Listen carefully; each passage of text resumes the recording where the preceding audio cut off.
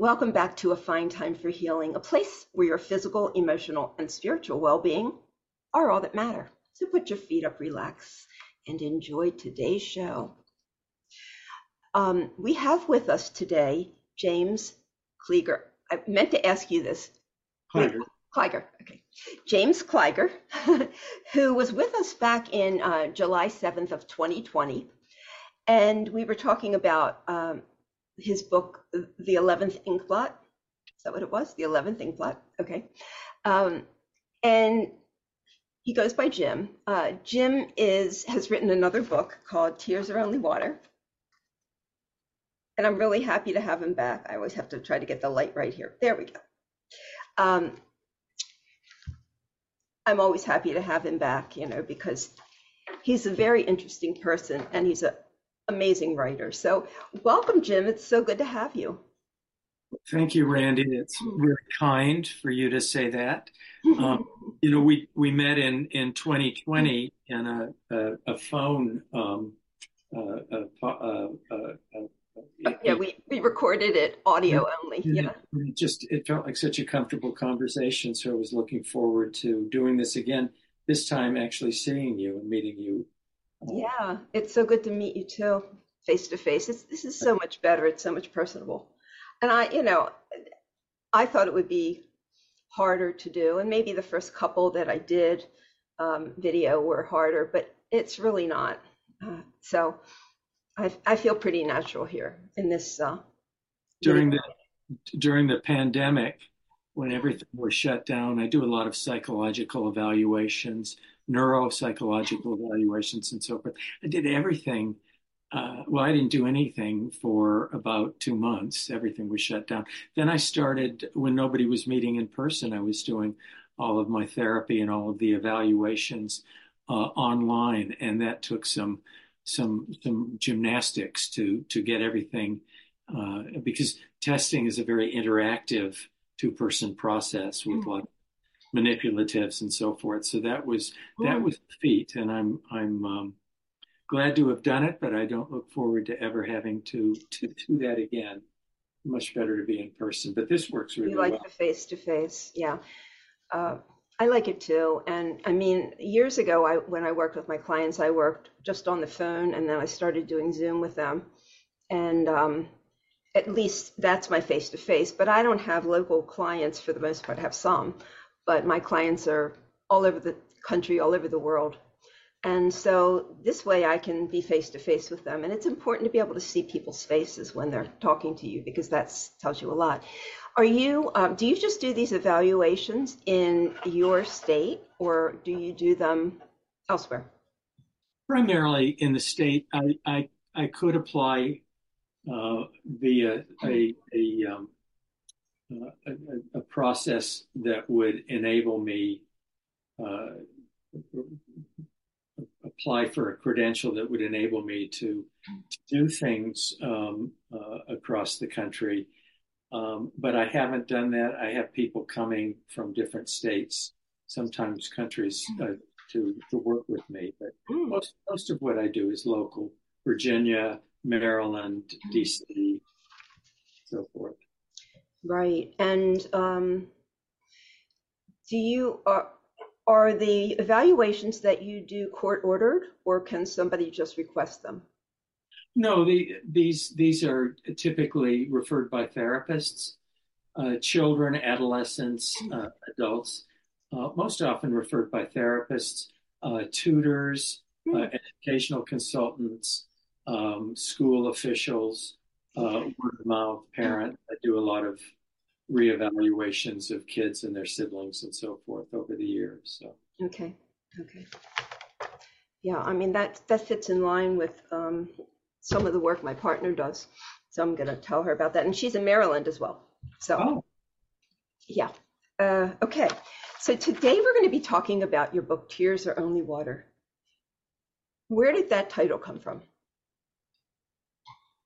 It came from Brian Jack's book called Tamarung.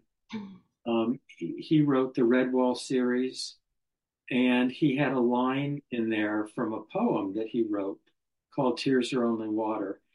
And there is a man who does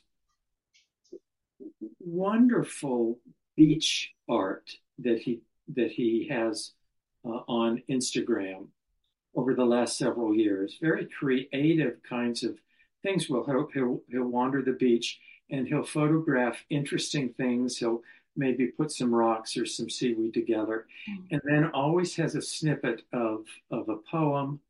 His name is Jerry Smith, and Jerry Smith, you said? Jerry Smith. He goes by like a hashtag more sand than something. I can't. Okay. Okay. But I get his posts every day, and he had one, this beautiful thing, and it was a snippet from that poem, "Tears Are Only Water." And somehow, when I saw that, I thought I was so moved by it. I thought, boy, I've got to use this, if not as a title. And I was playing with other titles as the book was sort of coming into being, but this just really struck me. And so there's a character in the book that actually has that tattooed on her arm. And what's so beautiful about that is there's a lovely ambiguity about that. Mm-hmm. That I play with in the book. Yeah, exactly. Her interpretation, the person who has it tattooed on her arm, her interpretation is the opposite of what the intention truly is, right? Yeah. Right. Yeah. So, so we're going to talk about your book today, which is, it's a long book. It's just so interesting the way all the changes and the turns and things like that. But give us a kind of an idea of what the storyline is. Well, fundamentally, it's a story about early trauma in the lives of three or four primary characters. There's a protagonist whose name is Carmine Ludke, which is sort of a strange combination of different national backgrounds. He's a bookkeeper. He's a brilliant guy. He's kind of a mathematical savant.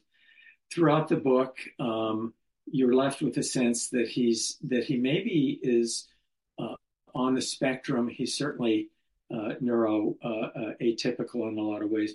Incredibly shy person with a speech impediment. He stutters, very anxious, but he comforts himself with math by kind of going into his head, reciting abstract formulas.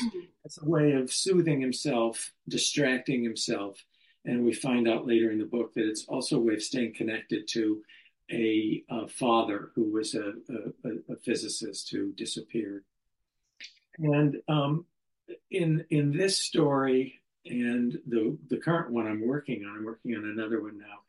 I love to take a mental health theme to humanize mental health struggles, and often trauma really lends itself to this. But in my new work in progress, I have somebody who's a bipolar disorder with some trauma in her background. But anyway, to write a fictional account of somebody's struggle with their trauma, their mental illness, and then to have there be sort of a transformative experience that comes through a healing relationship. And so that's the story in this book with this. Oh, and I love to blend in sort of a suspense, a mystery. Tears Are Only Water has a crime drama as Carmine gets caught up in a crime. He's blamed for a crime. And there are other characters again who become involved. An older sister, a deputy who, the one that has the Tears Are Only Water tattooed on her forearm. She carries a lot of combat trauma from Afghanistan. The older sister and Carmine both carry a lot of trauma from a narcissistic mother who treated them sort of as as projections for her own disappointments and grandiosity. And then probably the most fun in this book is I had Carmine become involved therapeutically with a very old Navajo psychologist at a state hospital who was psychoanalytically trained, but basically moved away from that, moved back to her indigenous healing traditions. And she has her own kind of trauma in her background that's kind of awakened by working with Carmine.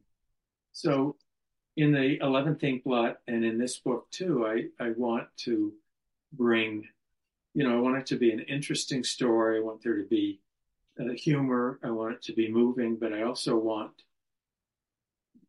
there to be ambiguity, surprises, but I want to bring things in for a really hopeful kind of landing. And I think I've done that in this book. Yeah, and he has narcolepsy in addition to that, right? And how does the narcolepsy fit into this whole storyline?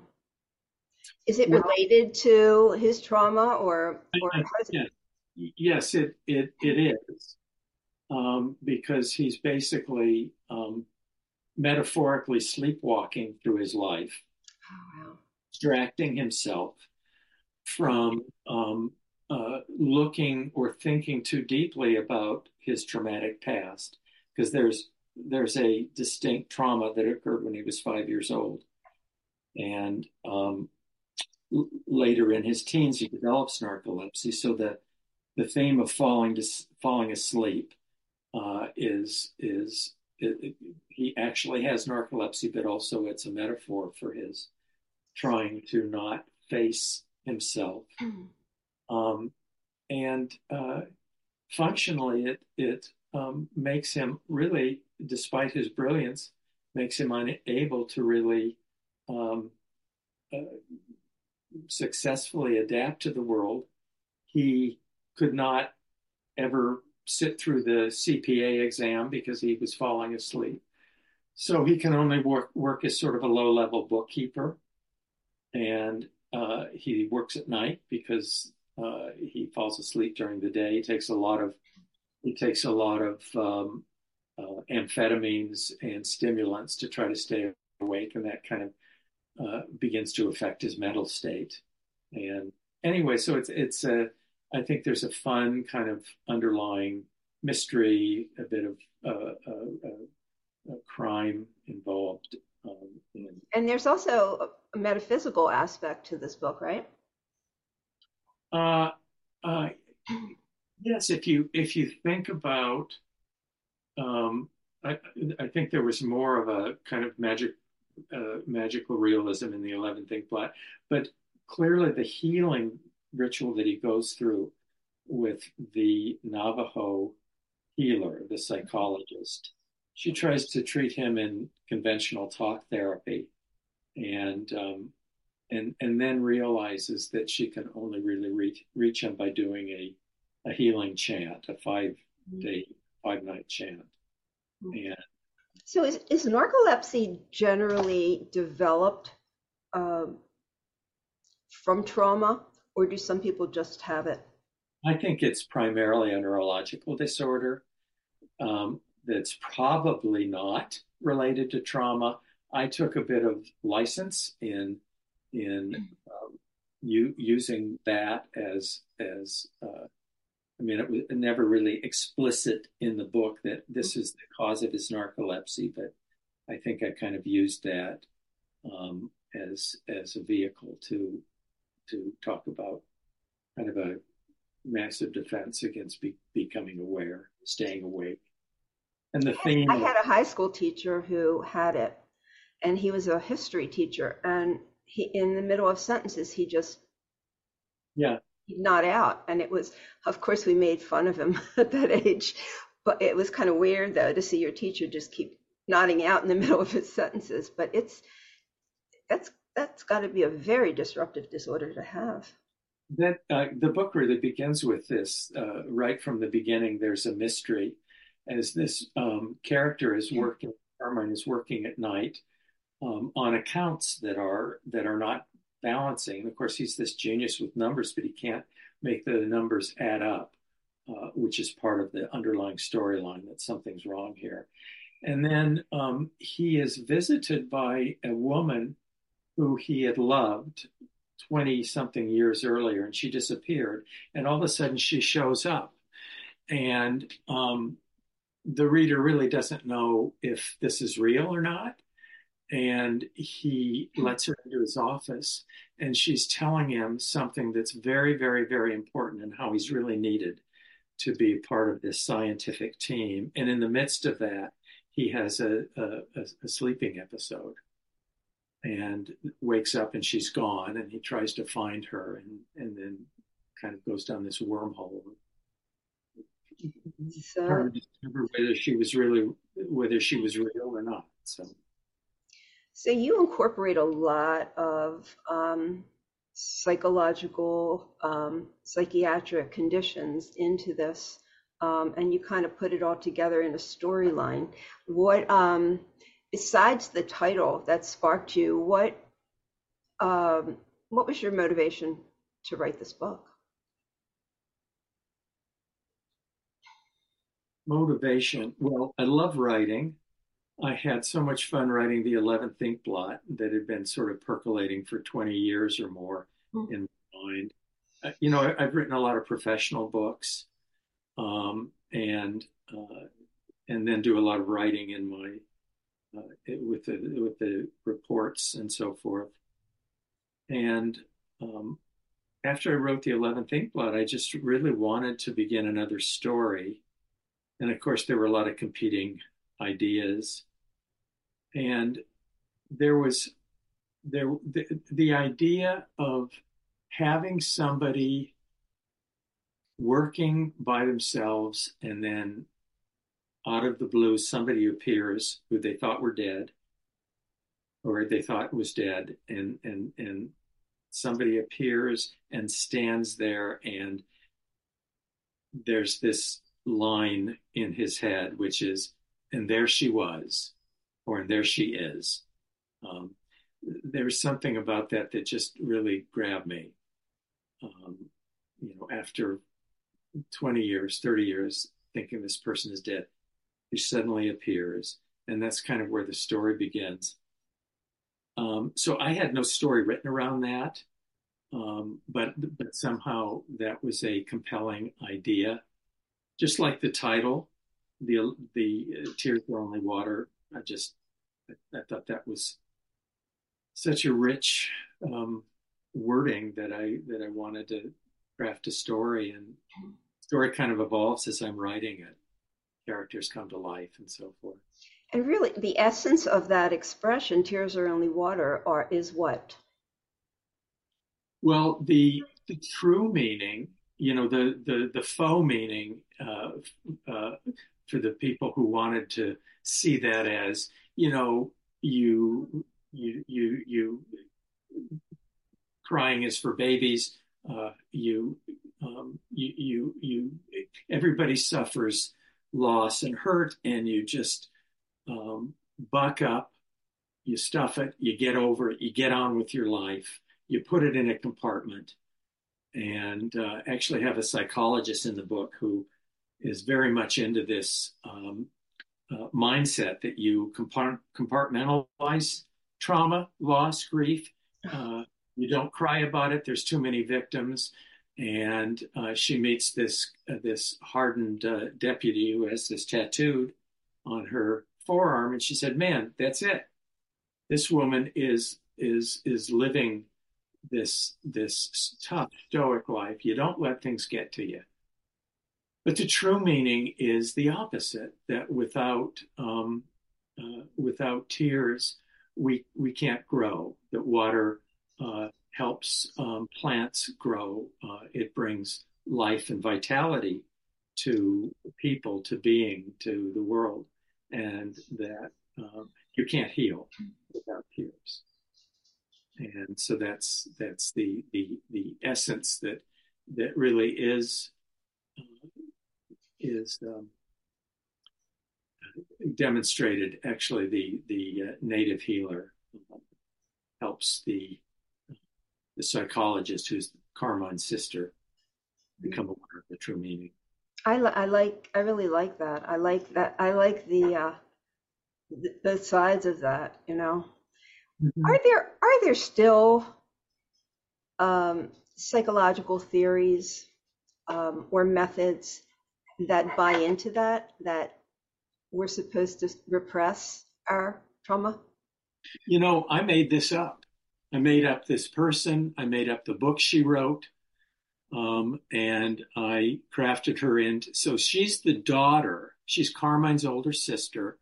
She's a haughty Amherst professor who's written a book called, I can't pull up the title of it, but it is about. Well, let me get this Okay, sure. It's right at the beginning of part one. Okay. And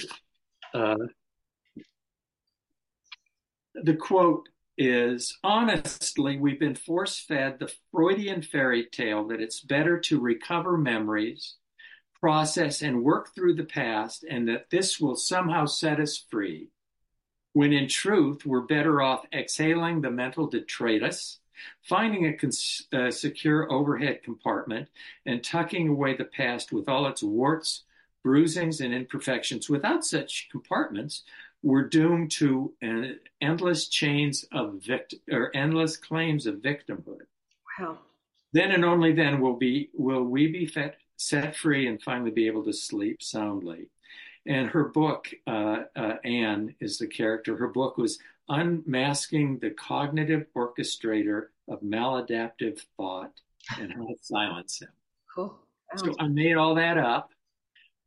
It's a long way of addressing your question about are there theories that really support that, would advocate this. Mm-hmm. The answer, I believe, is no. This is a caricature of how,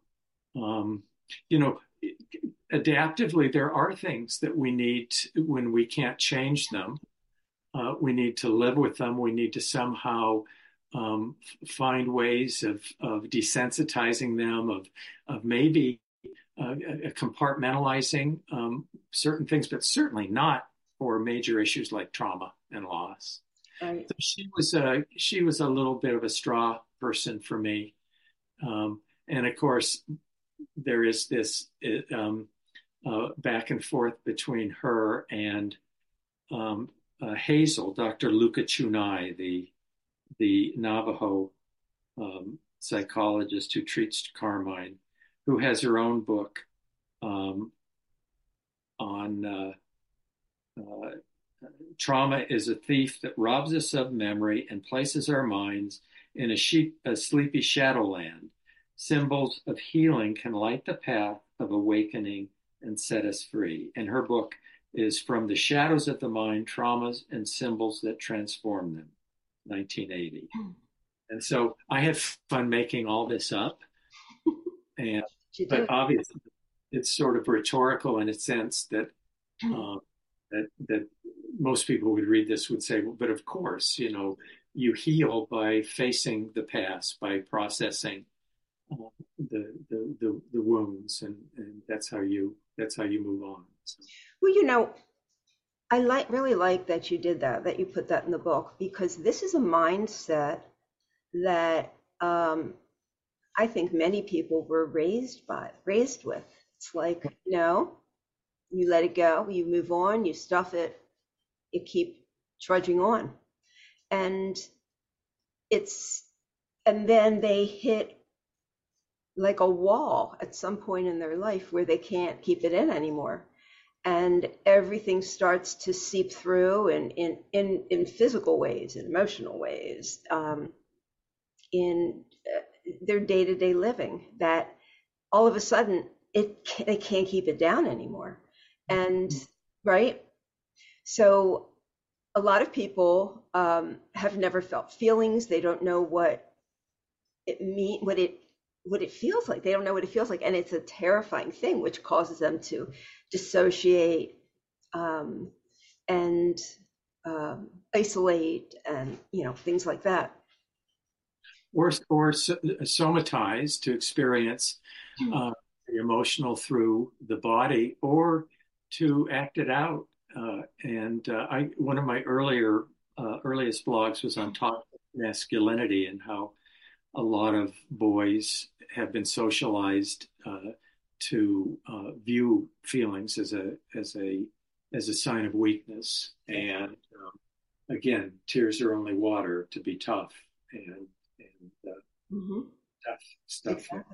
Exactly. So yeah, I think it has a very strong message for people that may believe that, and then can see through the storyline that that's not accurate. And we suffer quite a bit. I didn't read a bio for you. What is your background, and why did you get interested in this field? Wow, great question. Well, I'm a native of Colorado, and went to up to high school. Born and raised in the Rockies. I had the great opportunity of going to Harvard for college, and that was a wonderful kind of broadening experience. In fact, I have my 50th reunion coming up this year. Where has the time gone? That was your undergrad? It was my undergrad. So then I came back to Colorado and got my doctorate at the University of Denver. And then I went to I actually got a scholarship from the Navy. They called Health Professional Scholarships. And they they funded my graduate education. And I did an internship at the National Naval Medical Center. Then I went to, I'm giving you the long view, Randy. That's okay. You can give me whatever view you want. So I was in the service for about 13 years, stationed at Pearl Harbor, stationed in San Diego, stationed at Bethesda. During the Gulf War, I deployed for about 8 months on the USNS Comfort. And then for 2 years during that 13 years, I left the service. I went on a fellowship at the Menninger Clinic in Topeka, Kansas, where I got a postdoctoral fellowship. After I got out of the Navy in 1992, I went back to Topeka, was a staff psychologist and the director of the postdoctoral fellowship at Menninger.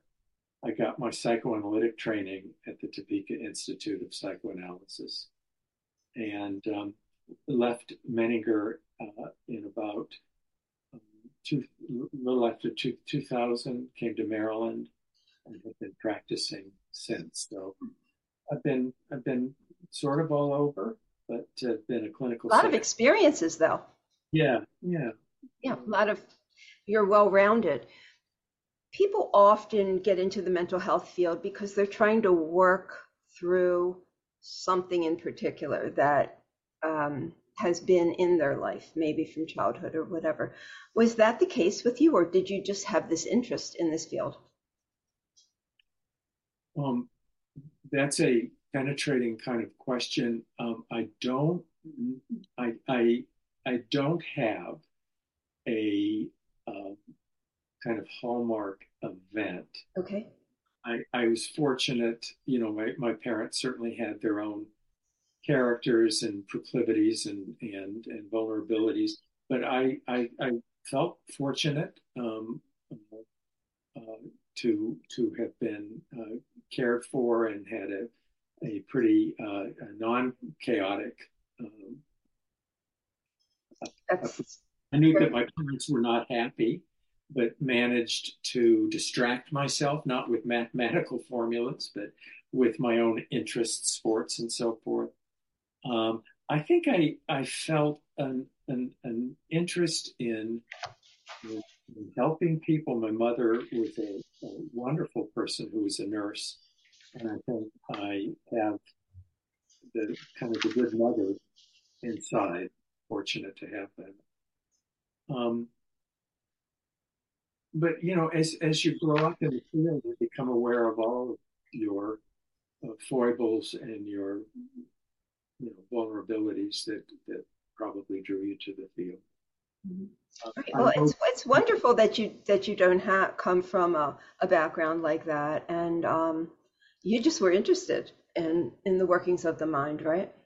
yeah, I really was very early on. I think it started out with this wish to do something to quote help people, and then I thought, no, so I got more into graduate school. I need to really view it less in a mushy way like that, and more in terms of being interested in the workings of the mind and so forth.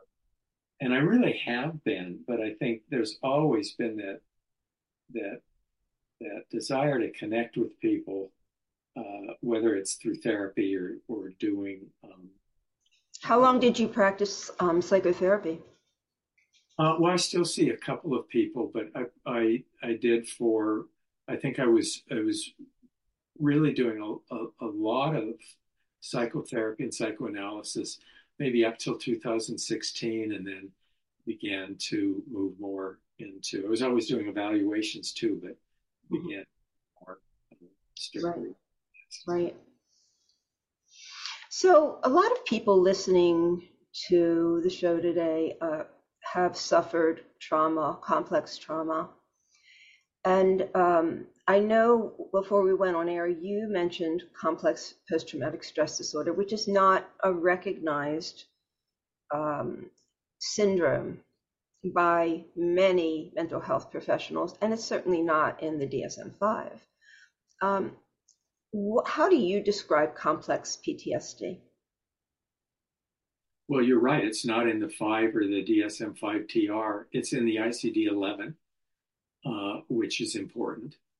Um, so complex trauma is, and I mentioned to you before, I've just written a blog that I kind of like about hidden trauma and mentioned CPTSD in there. But complex trauma is can goes by other names. If it occurs early in life, which often it does, people can sometimes refer to it as relational trauma or developmental trauma disorder. And it basically has to do with physical, sexual, emotional, or verbal abuse, or willful neglect or parental uninvolvement during tender developmental years. So it's trauma that occurs in the crucible of a really important relationship Okay. that goes on, that's inescapable. Another form of a source of complex trauma would be somebody who has been uh, abused, tortured, in either incarcerated and abused, or tortured over time, where one cannot escape that. We usually think of PTSD as more high impact, visible events. Uh, Certainly, PTSD got its early bones, if you will, right at the end of the Vietnam War, there was a lot of focus on combat trauma and then on rape and assaults and natural disasters, where there's big, high impact, life threatening events. And what gets overlooked, I think, are some of the more subtle forms that can be kind of chronic. Certainly, complex PTSD is recognized um, as a type of PTSD where you have all the same kinds of symptoms of re-experiencing of the trauma, avoidance of trauma stimuli, situations that are reminiscent of the trauma. Hypervigilance. Activation, yes, hypervigilance, hyperactivation. In addition, there's a betrayal of trust, so that really affects being able to attach and trust people. It affects being able to be intimate. It damages an individual's sense of self. If you think of trauma that gets woven into development, development's hard enough as it is, but if you have a traumatic relationship that's woven into that, that really has far-reaching effects on one's ability to regulate and soothe oneself. It damages a sense of self. So complex trauma is a very serious kind of legacy of relational abuse. And what you described is the symptoms of, or the experience of, someone who has been in a narcissistically abusive relationship. And so a lot of people who are listening have had that experience either in childhood or in adulthood. Generally, when they have it in adulthood, not always, but it often stems from the issues that you explained, the loss of self, sense of self, and those kind of things, that they get into adulthood and they just aren't fully equipped for adulthood. And then it's just trauma upon trauma upon trauma, which was my background, my experience. And it's pretty hard to break, but I think it's so important that this is accepted. And so you said the third thing that you said, where it is shown, what is that reference? What do you mean? You said, so I said it's not in the DSM-5 or the ICD-11, the International Classification of Diseases by the World Health Organization. Okay. The ICD-11 came out in like 2022. Okay. It is a bona fide separate entity. So the rest of the world sees it that way.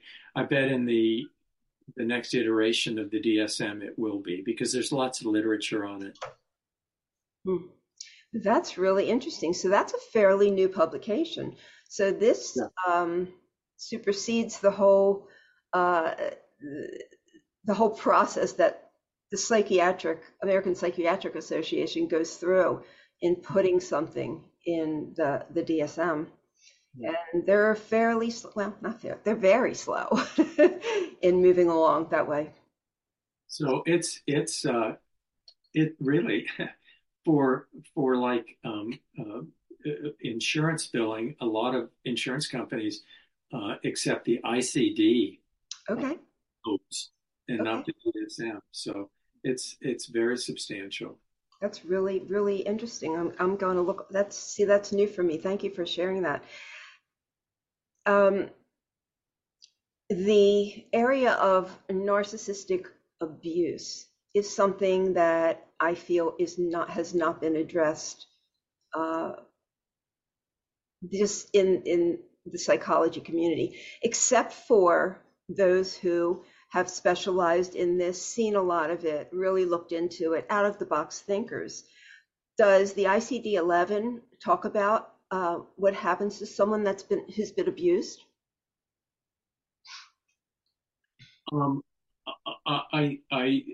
I think it would be incorporated under that rubric of an inescapable relationship, chronic form of physical, mental, verbal, emotional abuse. Okay.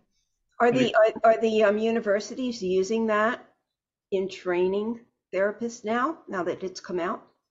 Oh, sure. Okay, good. Yeah, I believe so. You mentioned that it hasn't been recognized by mental health professionals.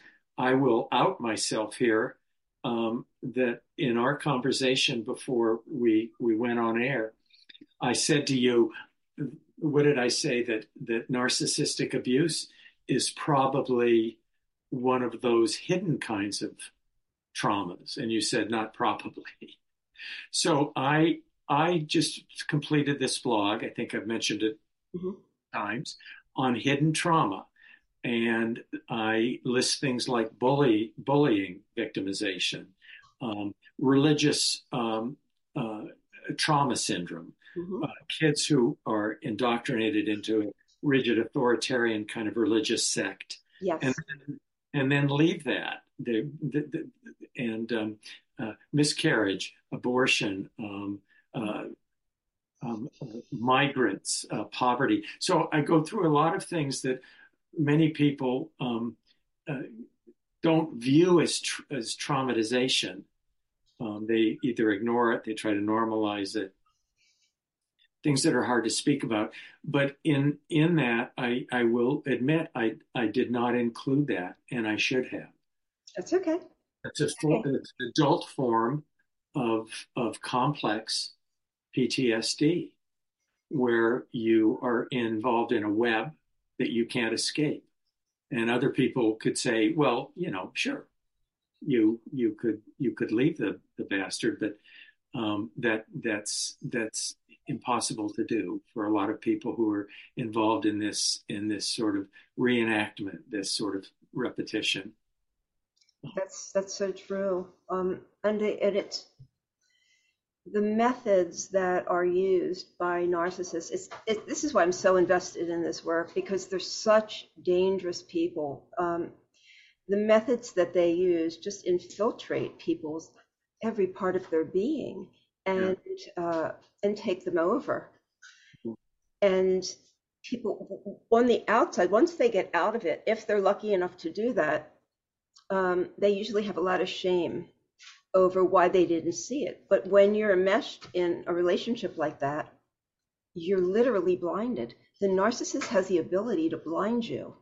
You're you're you're you're segueing, at least for me, into something that I've been thinking a lot about Mm. and want to write about, either as a blog or in a newsletter, my newsletter, and that is about societal trauma.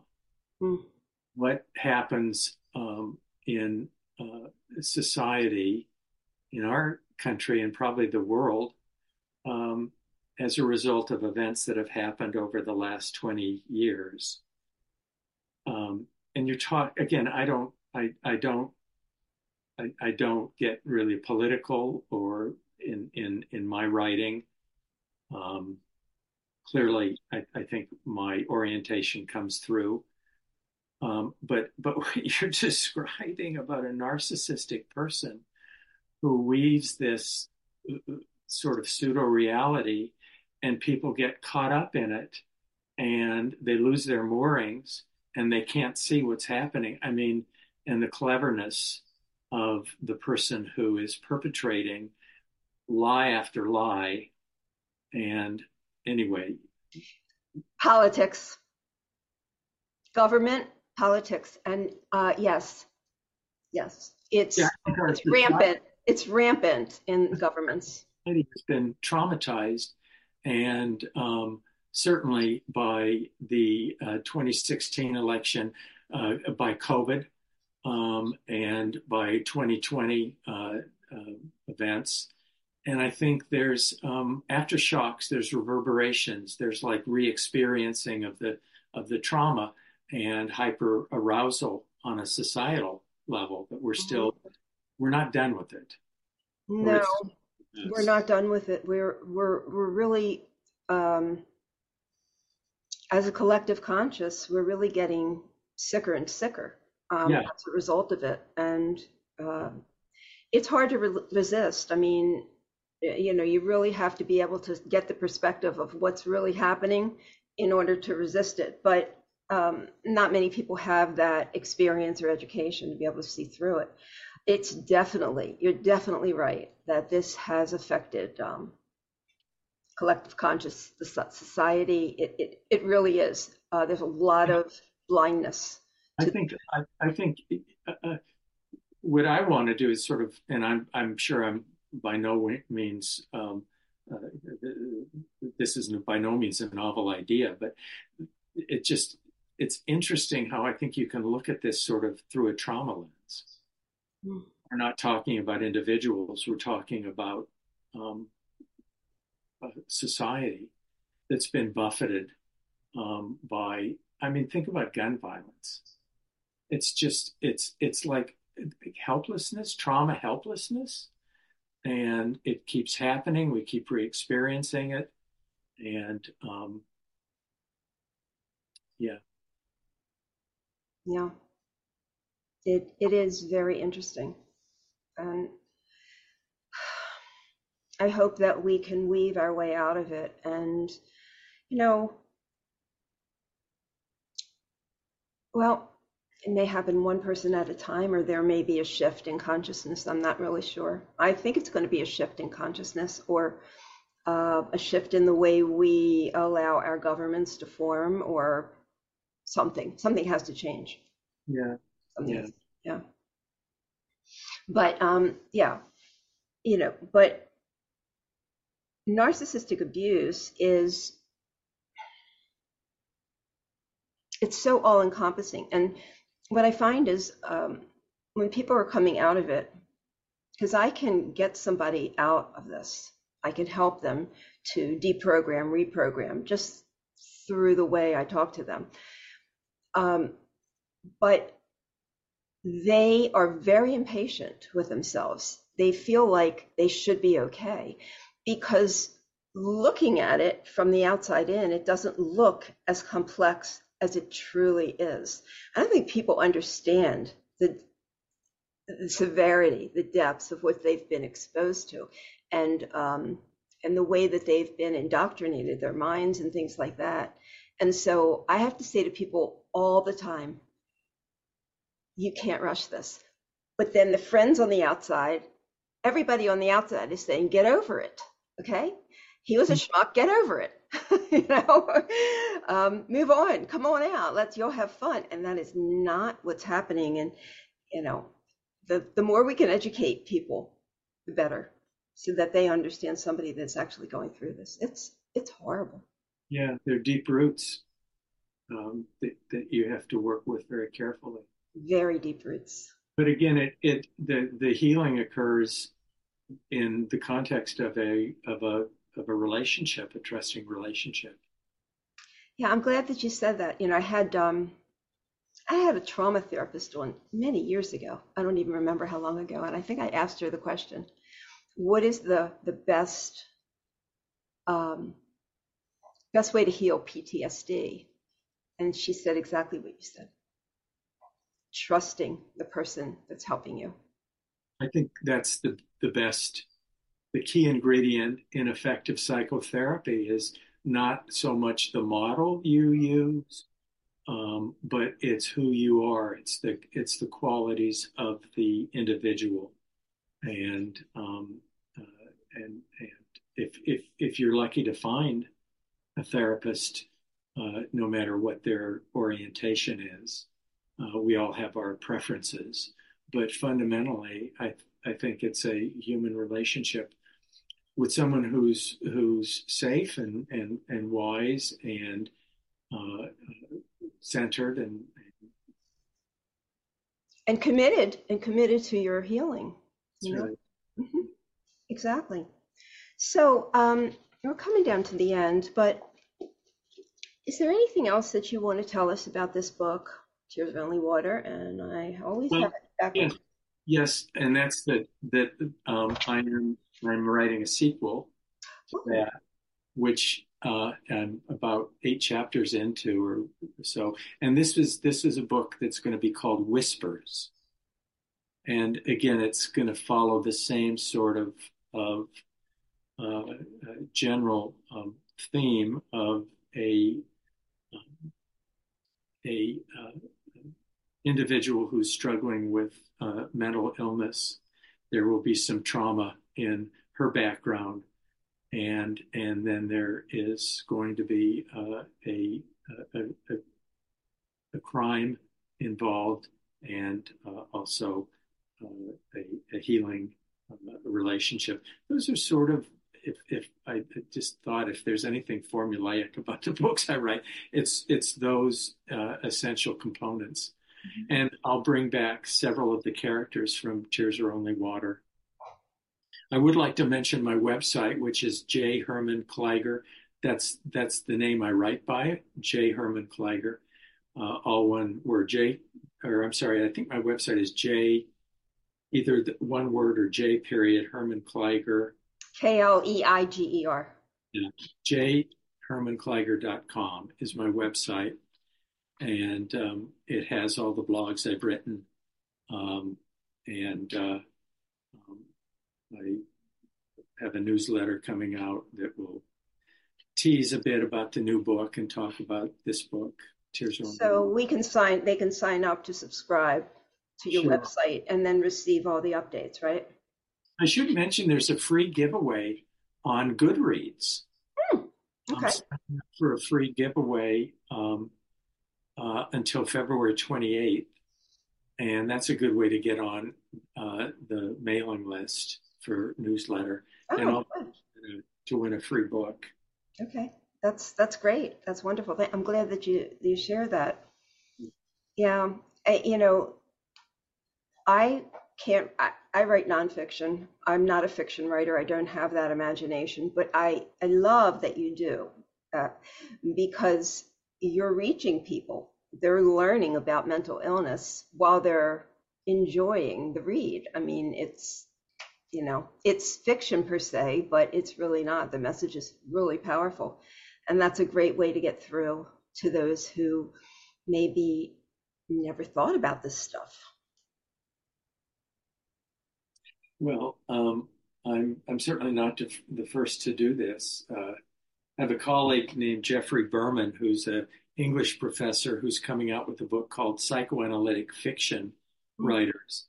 Mm-hmm. And he actually has different chapters about psychoanalysts who have written fiction, and he's included the 11th Inkblot as one of his chapters. Oh, wow. But his idea, it's very interesting, is that not a lot of analysts do this, or mental health professionals, but it often occurs later in one's career when we don't feel as we're not practicing as much.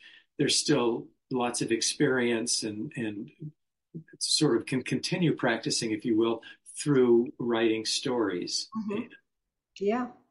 Well, it's wonderful, and the book is excellent. I highly recommend it to everybody. Go pick up a copy and maybe try to win your free copy. It's so good to see you. So you'll let me know when the sequel comes out.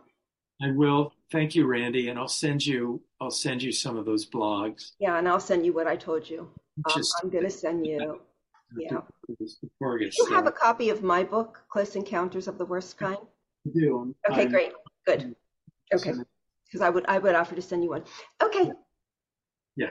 So nice to see you. Great to see you. It's a very comfortable conversation. It was a lot of fun. Could talk to you for longer. Yeah, it's good. Yeah, sure. Well, we can always talk. That's right. Stay well. It's great to see you. Okay. You too. Take care. Okay. Bye-bye.